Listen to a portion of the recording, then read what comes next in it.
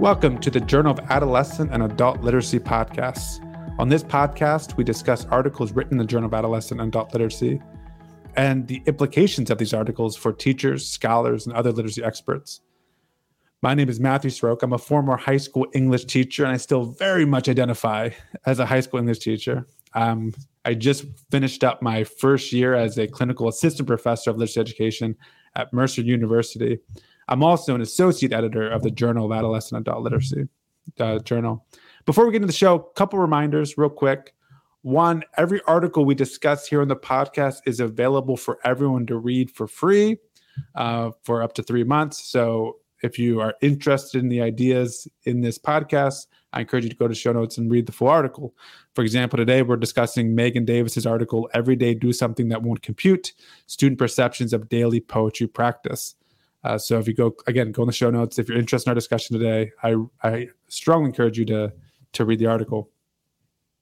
My second quick announcement is that Journal of Adolescent Literacy recently had a call for manuscripts for a special issue on literacies in global contexts. The editors are particularly seeking articles that elevate diverse cultural and linguistic contextual factors within populations of adolescent and adult literacy learners ages 12 and older from across the globe.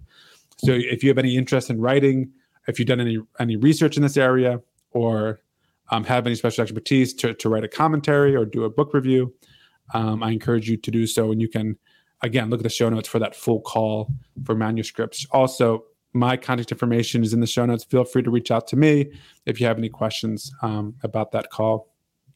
Finally, if you enjoyed this episode, I strongly encourage you guys to share it with your friends, share it with other teachers, share it on social media. If you enjoy the show, I would also ask that you go on Apple Podcasts and write us a review, or just leave us 5 stars if you enjoy the show. If you don't enjoy the show, don't leave 5 stars. That would be dishonest. But if you enjoy the show, leave 5 stars. All right. So for today, have you ever found yourself dreading the teaching of poetry, whether it's because your own personal feelings towards poetry or your own anxiety around poetry, or if you just kind of fear how students will react to poetry? Well, today I chat with Meg Davis about her article, Every Day Do Something That Won't Compute, Students' Perceptions of Daily Poetry Practice. And we discuss kind of that poetry baggage that teachers tend to carry around and students' negative feelings towards poetry that they often have, and what we as teachers can do about it. Meg Davis is an adjunct instructor and a doctoral student in English education at Teachers College, Columbia University. She began teaching high school English in 2015. Meg's classrooms focus on creative writing, contemporary poetry, and dialogic processes of learning. Meg is interested in poetry pedagogy, poetic inquiry, and practices that invite poetics more effectively and wholeheartedly into classroom spaces. And here is my conversation about poetry with Meg Davis.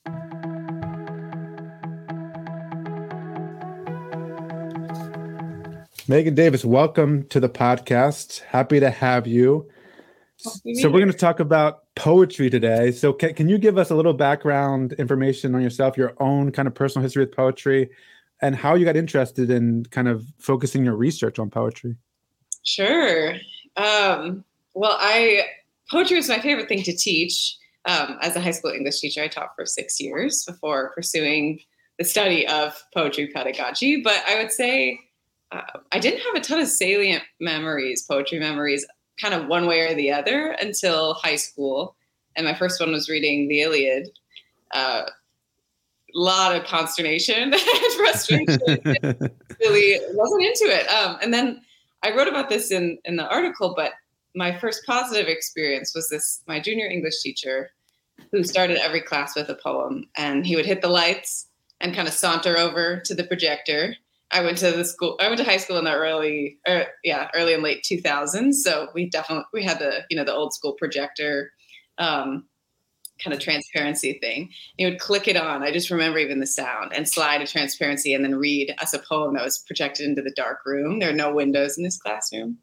And there's just this kind of like meditative space that was created, and we didn't have to do anything with the poem. It was just kind of this transition. And I started looking these poets up at the library. Like, who's A.E. Stallings? What's she about? And I think that turned into this kind of invitation that propelled my teaching and now my research too, is this kind of shift from this one English teacher who I'm still in contact with, and he knows that all of my work is indebted to that moment.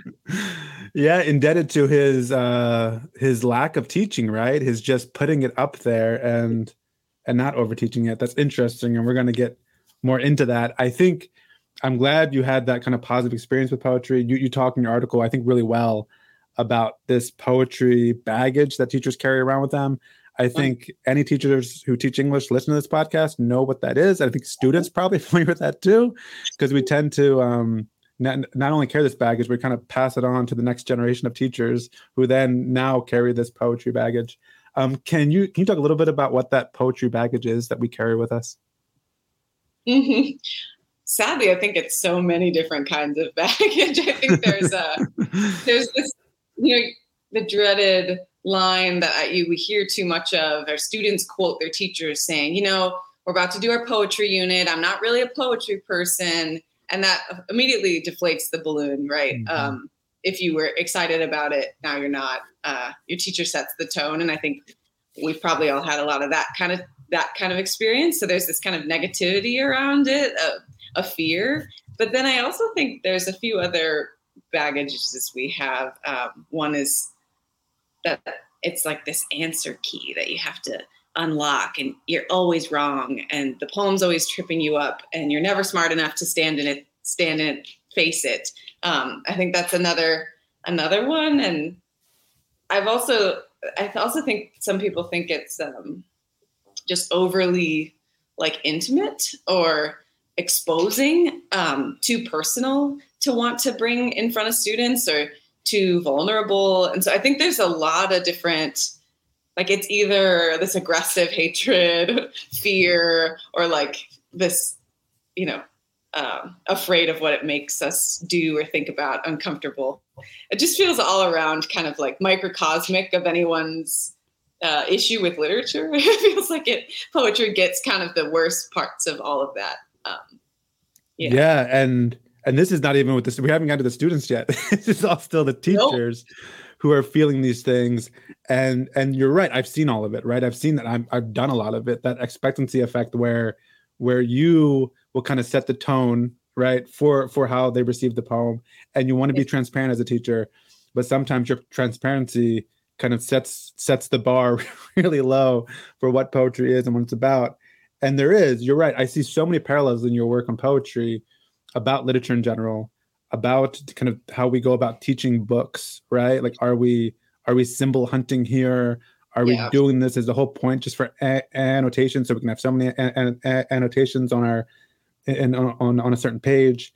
Mm-hmm. And somewhere with all of that, the joy of poetry is sucked out, not just for the students, I think, but for the teachers as well.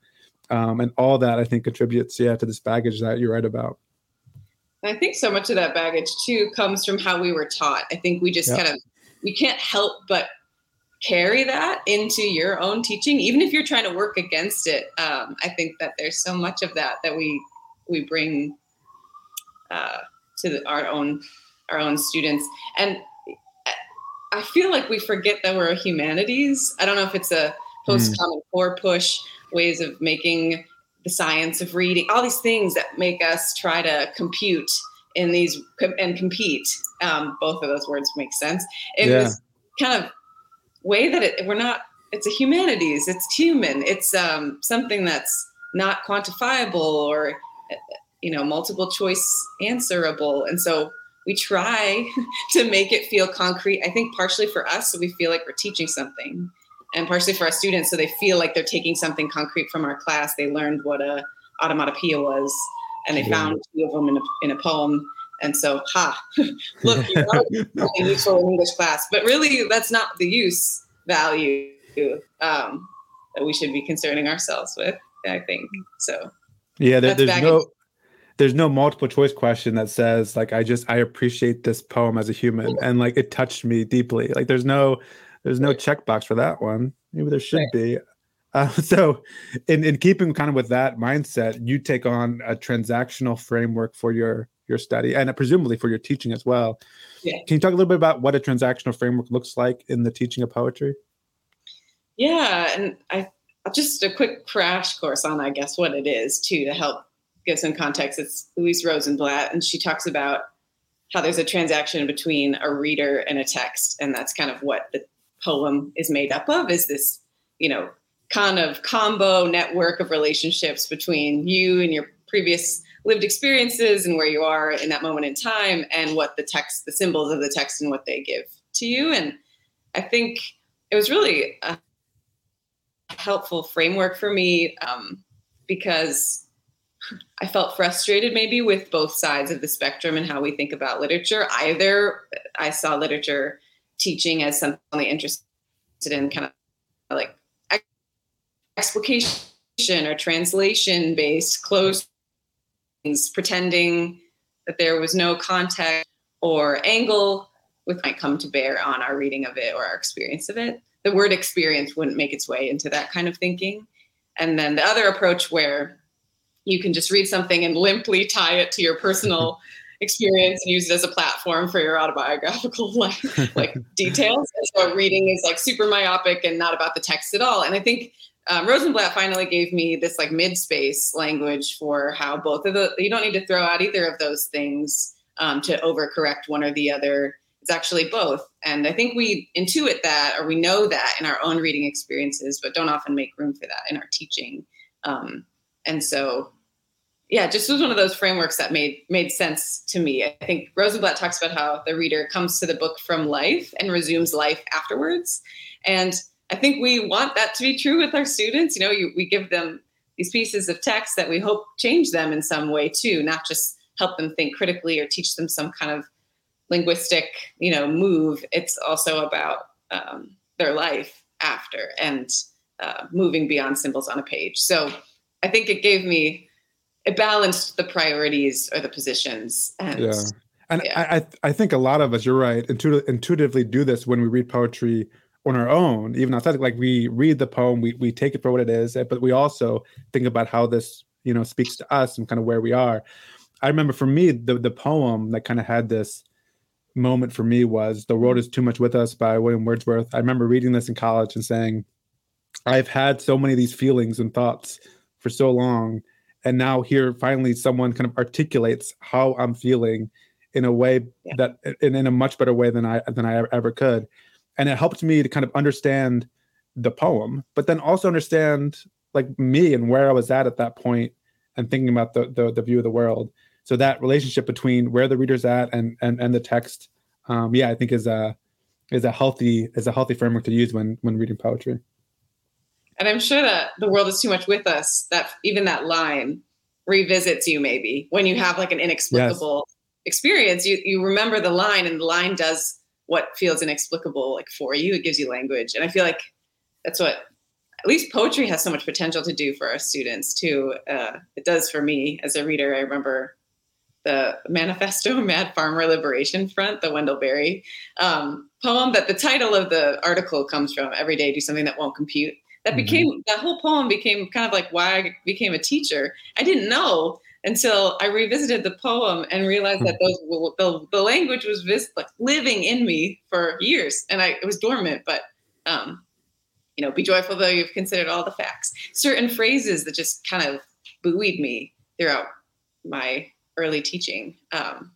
Wasn't until I reread the poem that I realized it was a guiding force. I think we do that, Yeah, and that's cool. And this discussion really is not about why we should teach poetry, but this is a good argument for kind of the value of having poetry in our lives, both inside and outside the classroom. So okay, so you kind of use this transactional framework, talking, where the reader brings their own experience into the reading of the text. And then you also have this background of this teacher. You had a really positive experience where he would just put it on the projector in your darkened classroom. The mood was right, and just kind of throw it up there in this windowless classroom. So now, with kind of that background, talk about your project and what you did with poetry. Yeah, with the poem of the day. With the poem of the day, yes. Yeah. So I stole that from Ben, was the teacher's name, and I kind of just decided to continue it. If it ain't broke, don't fix it kind of thing. This is really good. Why not mimic it? I don't have to have come up with it for it to work. And so I took that kind of in homage to him. And I think he got it too from Billy Collins, probably the Poetry 180, 180 poems or 180 school days. So the project was just that every day on my daily slide, I had a poem hyperlinked.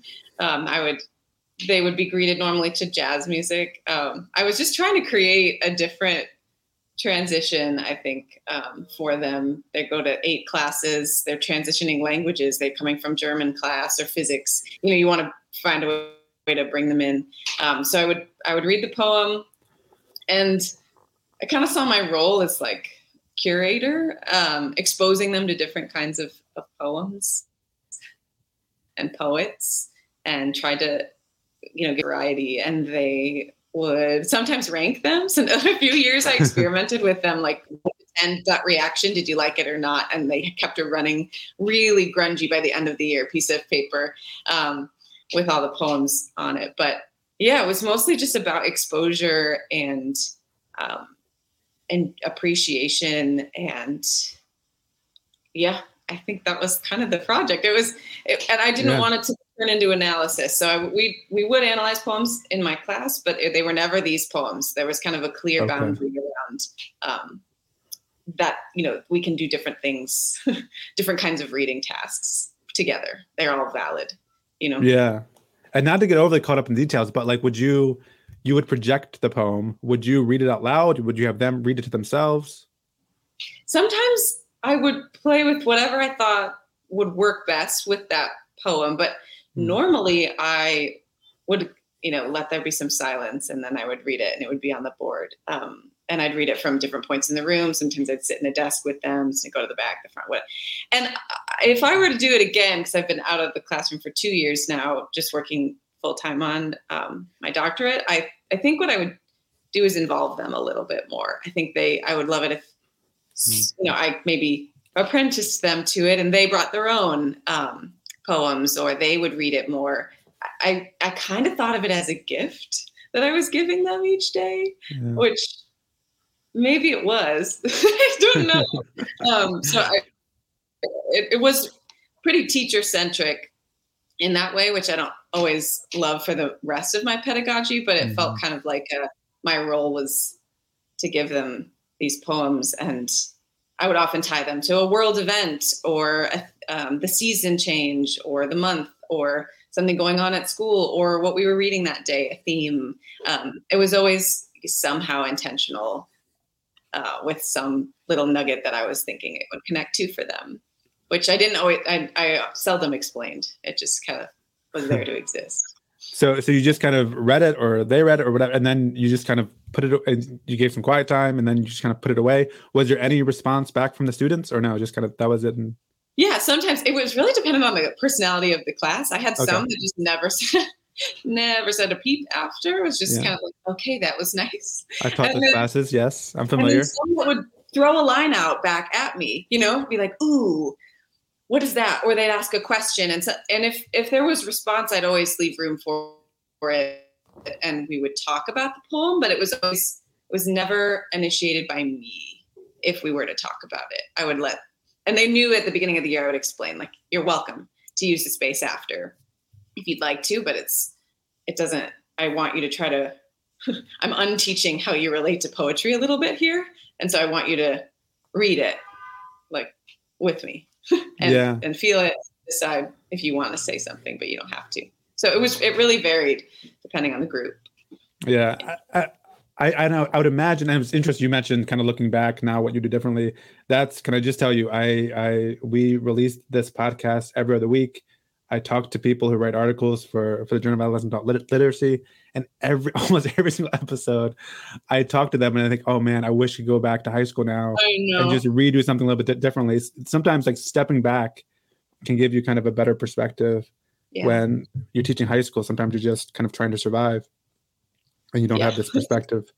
But as far as I really like the idea of just exposing them to different poems without the pressure of having to do something with the poem. And this pushes back. I can see how this clearly, right, pushes back against a lot of the baggage, right? You don't need to be afraid of it because you're not asking to come up with answers here, right? You don't need to be afraid of it as a teacher, because as a teacher, you're not doing any analysis, but you're just kind of putting it there. And so I think that pushes back, I think, against a lot of the issues that you raised, or a lot of the issues that exist with teachers and poetry. So I like that.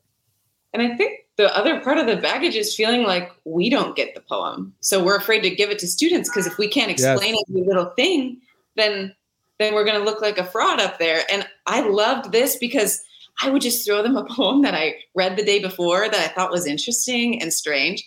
And if they wanted to go at it, I would hear what they had to say. And it freed me up to say, I just thought I like the wordplay, but I'm not what's going on here. What, bringing this to you because it puzzled me. I think me too, which when I read a poetry book, I don't stop to annotate and analyze every poem. And I wanted to model that they could have that kind of, they could pick up a poetry collection later and read it. It felt like exposure therapy. So. Yeah, I think there's a difference between like saying at the opening, like, I don't really like or get poetry, and as opposed to having a poem of the day and then occasionally saying, hey, listen, like taking it as a form of inquiry for that student or for the class, like, this is an illusion here that I really don't understand. But if you want to look into it further, like, go for it. Inviting them into the inquiry process, I think is healthy, and to be honest with your students about like, I think there's this assumption, right, that students have sometimes, that English teachers pick up any work of literature and immediately understand all the references and allusions, and half the time, half of it goes over my head as well. So I think it's healthy to push back against that.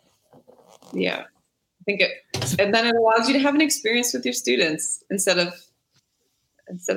like something more shared, the inquiry process and curiosity. And of course, you maybe know more about how to approach a poem or ways you can find out what's going on, but why not let them in on that? I think it's more inviting to future experiences for them too. Yeah. And I think as someone who kind of thinks often, like as a researcher, and I think about like is this effective? Like, is this an effective practice? This is a little bit tricky, right? Because if you're asking them just kind of to have a positive experience with that, how do we measure that? And I'm sure a lot of your students gave you little to no feedback, right? You're just kind of there and you never really hear if it made a difference. And I'm sure, like, I'm quite certain that for some kids, that was a positive experience, and they never told you, but they did other stuff with poetry, kind of on their own based on that influence. Or maybe like for me and my reading, I didn't appreciate reading, my 10th grade English teacher, but then you get to be a 22-year-old man and you realize you fall in love with reading again. And you're like, oh man, I all this stuff that I learned in high school that that I'm now using in my own teachings coming back to me, and you appreciate it more.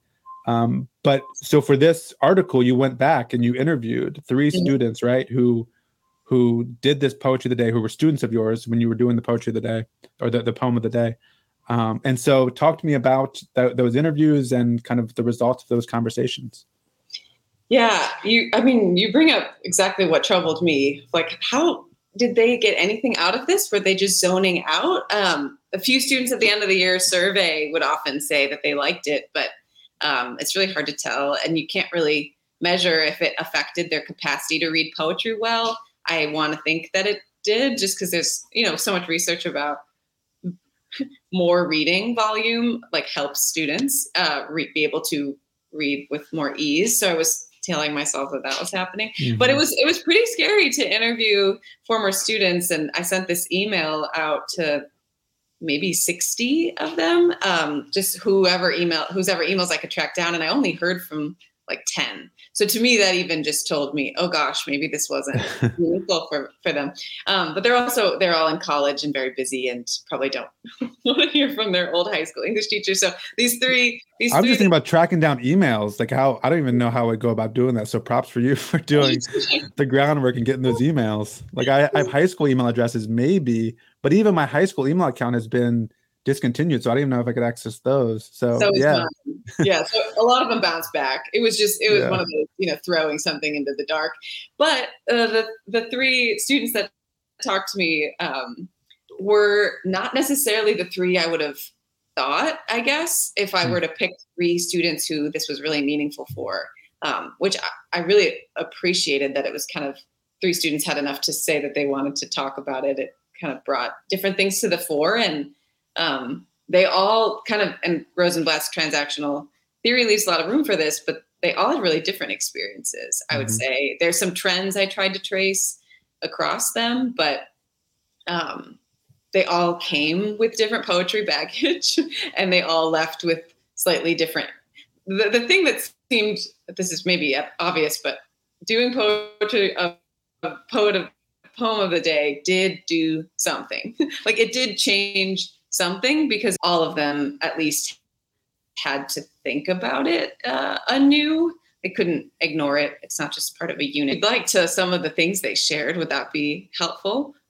Sure.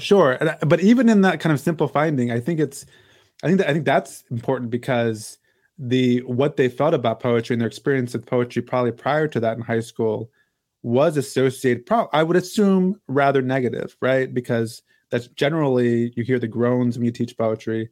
And so any type of activities we can do to kind of push back against that mindset that poetry is kind of ununderstandable, that it's boring, that it's unrelatable, that's not relevant to their lives. When we can push back against that by giving them a different new experience with the art form, I think is healthy. But sure, if you want to read a couple responses, I think that would be interesting.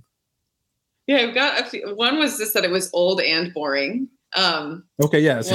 Keeping with my comment, yeah. Exactly, right.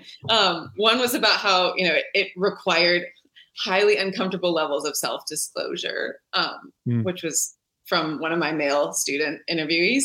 And then several of them said they thought it had to rhyme, and it was really rigid and restrictive. And I think that is a testament to what they were exposed to. And it feels very similar to the teacher baggage we talked about. That baggage gets transferred onto our students because we can't help but have it do so. So those are some of the misperceptions. But then a lot of them, had some kind of correction based on what that initial thought was. So the girl who thought a lot about it being rigid ended up loving writing it after and took creative writing the next year and wanted to write more poetry and was excited about it as a possibility for creation because she saw so many different kinds of examples. So that was one of the change, but a lot of them talked about it being a daily part of life that just gives language for experience. It could be about so many different kinds of things. I guess a lot of them reflected on just an increased multiplicity, in an understanding and a familiarity. Like it was no longer weird or inflexible or gimmicky. It was so many things. And they also, a lot of them said, I didn't have to like every one of them and it was okay that I didn't. It's like music. You don't have to like you not liking a song doesn't mean you don't like all music, which is something I don't think kids normally give poetry that benefit of the doubt in that way.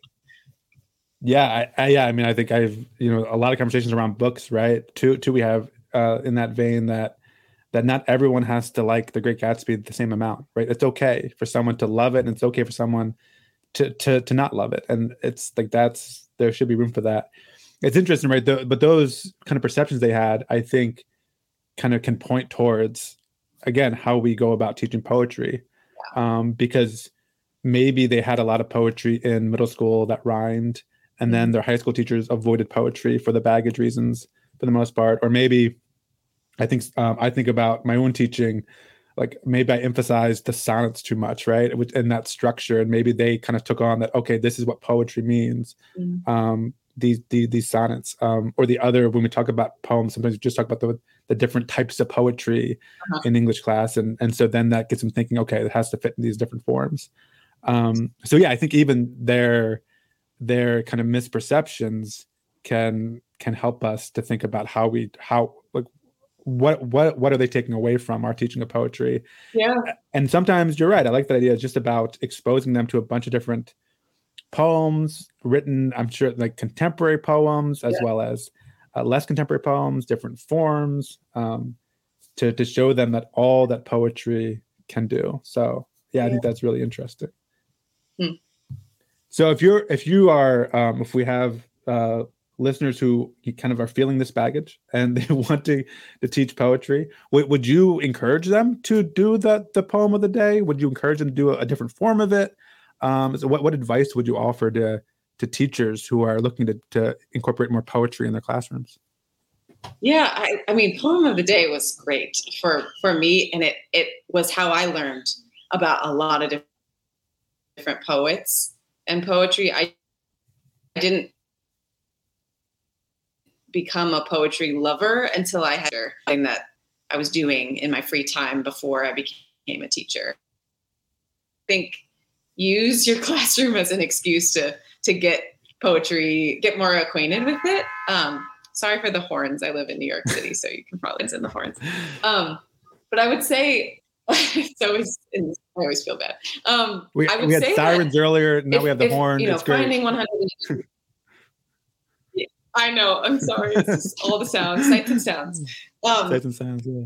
I would say even if there's things like Billy Collins' Poetry 180 or Poetry Out Loud's website has a lot of student-friendly poems to pull from if you're looking for places to start. But even if I would say starting with just even doing Poetry Month is April, right? National Poetry Month. Try it for that month and see if you like what it does in the class. I think sometimes committing to a whole year thing right away might be a lot, kind of scary. So finding a small way to try it. I also think just in general, encouraging teachers to have just alternative experiences with poetry, playful experiences with poetry, non-analytical experiences with poetry with their students. How can you give them something other than what they are used to or expecting? And I think that work, whether it's poem of the day or something else, is really important and helps them become better analyzers later if they are more familiar. They feel like they have some authority when they can read and think about and approach a poem, some comfort with the form. And so I think whatever you can do to increase that. I think one thing my advisor, who's Dr. Ruth Vins, she just wrote a poetry pedagogy for teachers. So she wrote the book on this, but she has this literally, yeah. I know, literally wrote the book, but she has this chapter where she talks about play and she plays on the word plagiarism. So PLAY, jurism, and thinking about, okay, instead of having a student analyze the poem for its features, why not have them emulate it? Why not have them play with it? Say, oh, I like how, William Carlos Williams, and this is just to say, used like concrete images here and kind of a beguiling tone, and it's simple and it's pretty sparse, and maybe I could try to write something like that and mimic it. Do your own. This is just to say about something you're sorry, not sorry about. And that's a really different way to get intimate with the features of a poem, the things that are making it a poem, without necessarily having to explicate it and device hunt. And I think sometimes if you put the student in the position of writer, that can help too. So if we're going to use this as our model, what is the poet doing that you can borrow and steal? How can you apprentice? How can this poem apprentice you in your writing? I think that's an example of playing and not going straight to analysis, but also not letting go of rigor or academic language to help them do that. It just comes a bit more organically. That's an example of another practice I've tried.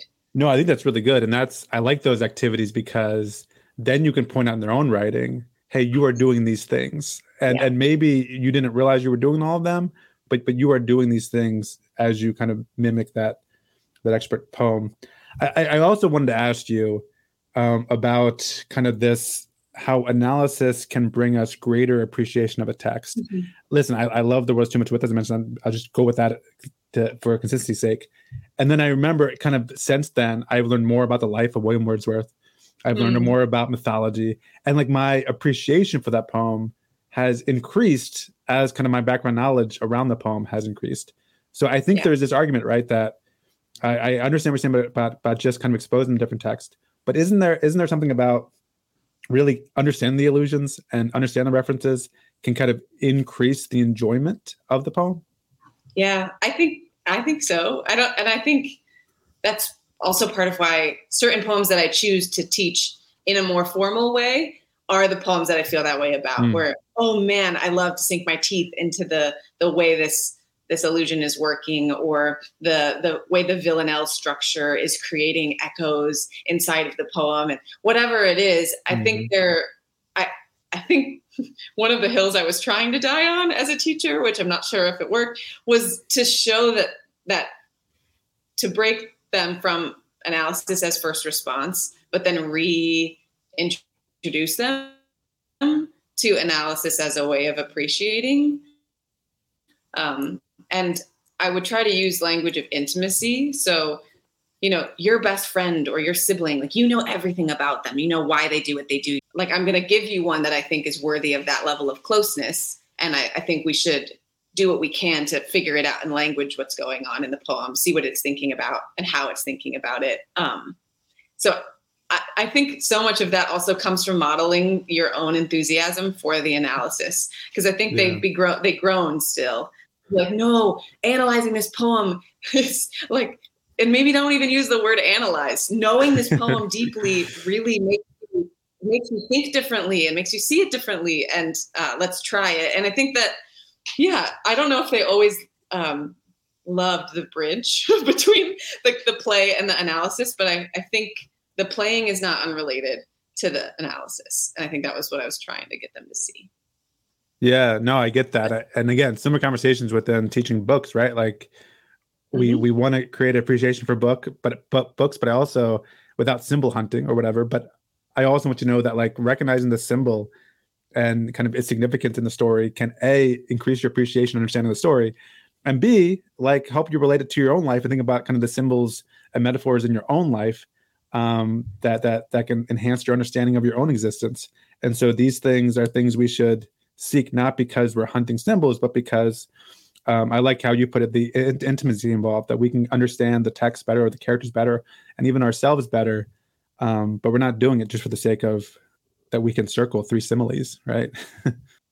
I was going to say, I think so much of this comes to timing. It's not that whether or not we talk about similes or, different devices at work in a text, it's when we do it.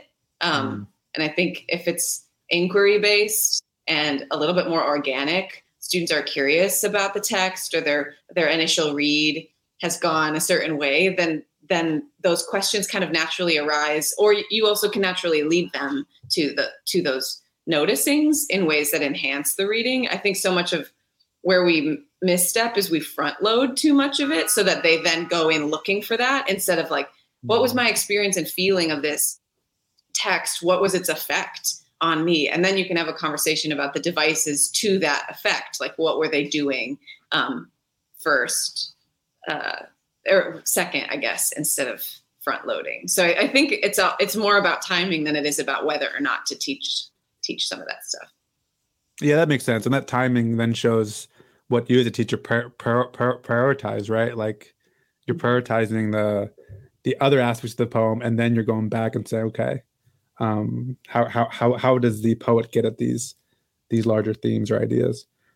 I just want to kind of, as we get near to wrapping up, talk about I just want to make this point there. I feel like with books, I've been making a lot of connections with books, and how a lot of the same things are happening in books with teaching of books that is happening with the teaching of poetry.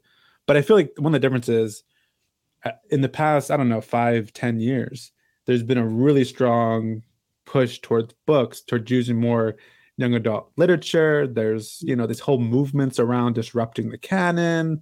Yeah. And there's all like free choice reading, independent, like there's been this strong push, book groups and stuff within literature. You go to conferences, you'll see a bunch of this stuff about ways to approach reading, to make it more engaging and accessible for students. I haven't seen the same stuff with specifically poetry.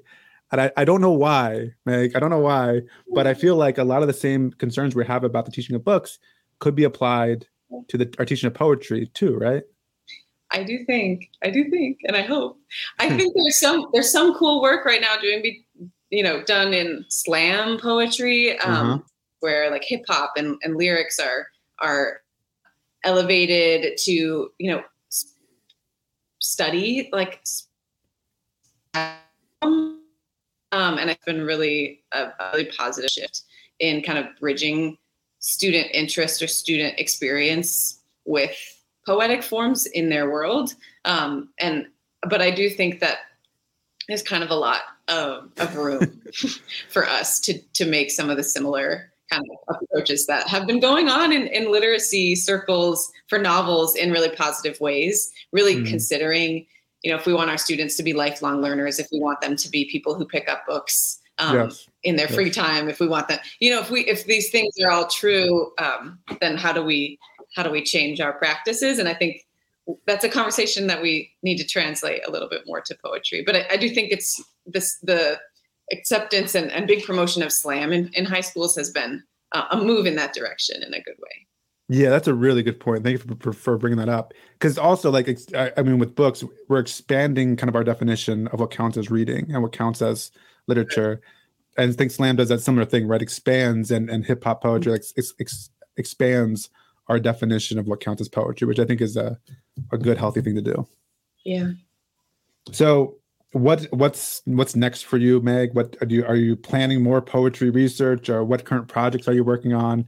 Where are you headed with this stuff? Yeah, I can't seem to get enough. I'm teaching a course this summer called The Teaching of Poetry. So this has all been quite fresh on my mind and fun conversation with master's students. And then I'm working on a project with a friend on visual poetry and how, embracing visual poetry in classrooms might help do some of the work around decolonizing the curriculum if we're looking at ways to decenter traditional forms of knowledge, how that's being done kind of in novel spaces. How does that look in poetry? So we've been looking at visual poetry as a way to do that. We'll see how that goes. And doing a little work too, where I recently interviewed some teachers who all teach poetry and like it enough to want to be interviewed by me. And they wrote poems about teaching. And I need to go through that data still and look at what they shared. But that's neat. Yeah, trying to find ways, because I think sometimes so much of what we love is what our students remember of our classrooms, the love the things we really care about or get jazzed about, that students remember maybe a little bit more because there's this affective kind of light around it. At least that was the case for me as a student. And so I've been trying to just find people who do this work in their classrooms and talk to them and see, what is it for you that makes it work, and how can we maybe mobilize or collaborate to think about this on a larger scale. So yeah, and this is a whole, and I should be wrapping this up, but I just want to go there for a second. I think there's also a discussion I'm thinking a lot about and talking to people about kind of the retention rate of teachers, and it's hard to keep teachers in the classroom, and how we need to bring kind of more joy to the teaching profession. Yeah. I know for me personally, I started doing later in my teaching career, like book talks, because I started to read a lot more and just do book talks with students about, like once a week, here's a book I've been reading. And for me, I don't know how much students got out of it, but I got a lot of joy out of kind of talking about the books I was reading, and it kind of spurred me on to read more books. And I see the same thing happening with Poem of the Day, where you're I would suspect that as teachers do that, they would kind of fall or re-fall in love with poetry the more they kind of get exposed to it and start doing it on a regular basis, which can hopefully to benefit the students, but even just bring their own profession more joy as they read these poems every day. It did that for me. Yeah. Yeah. Cool. All right. Well, Megan, this has been a really enjoyable conversation. Thank you. I appreciate it. Yes. Thank you for having me. This was so fun to talk about with a fellow educator and literacy person. And yeah, thank you. Absolutely. All right. Bye.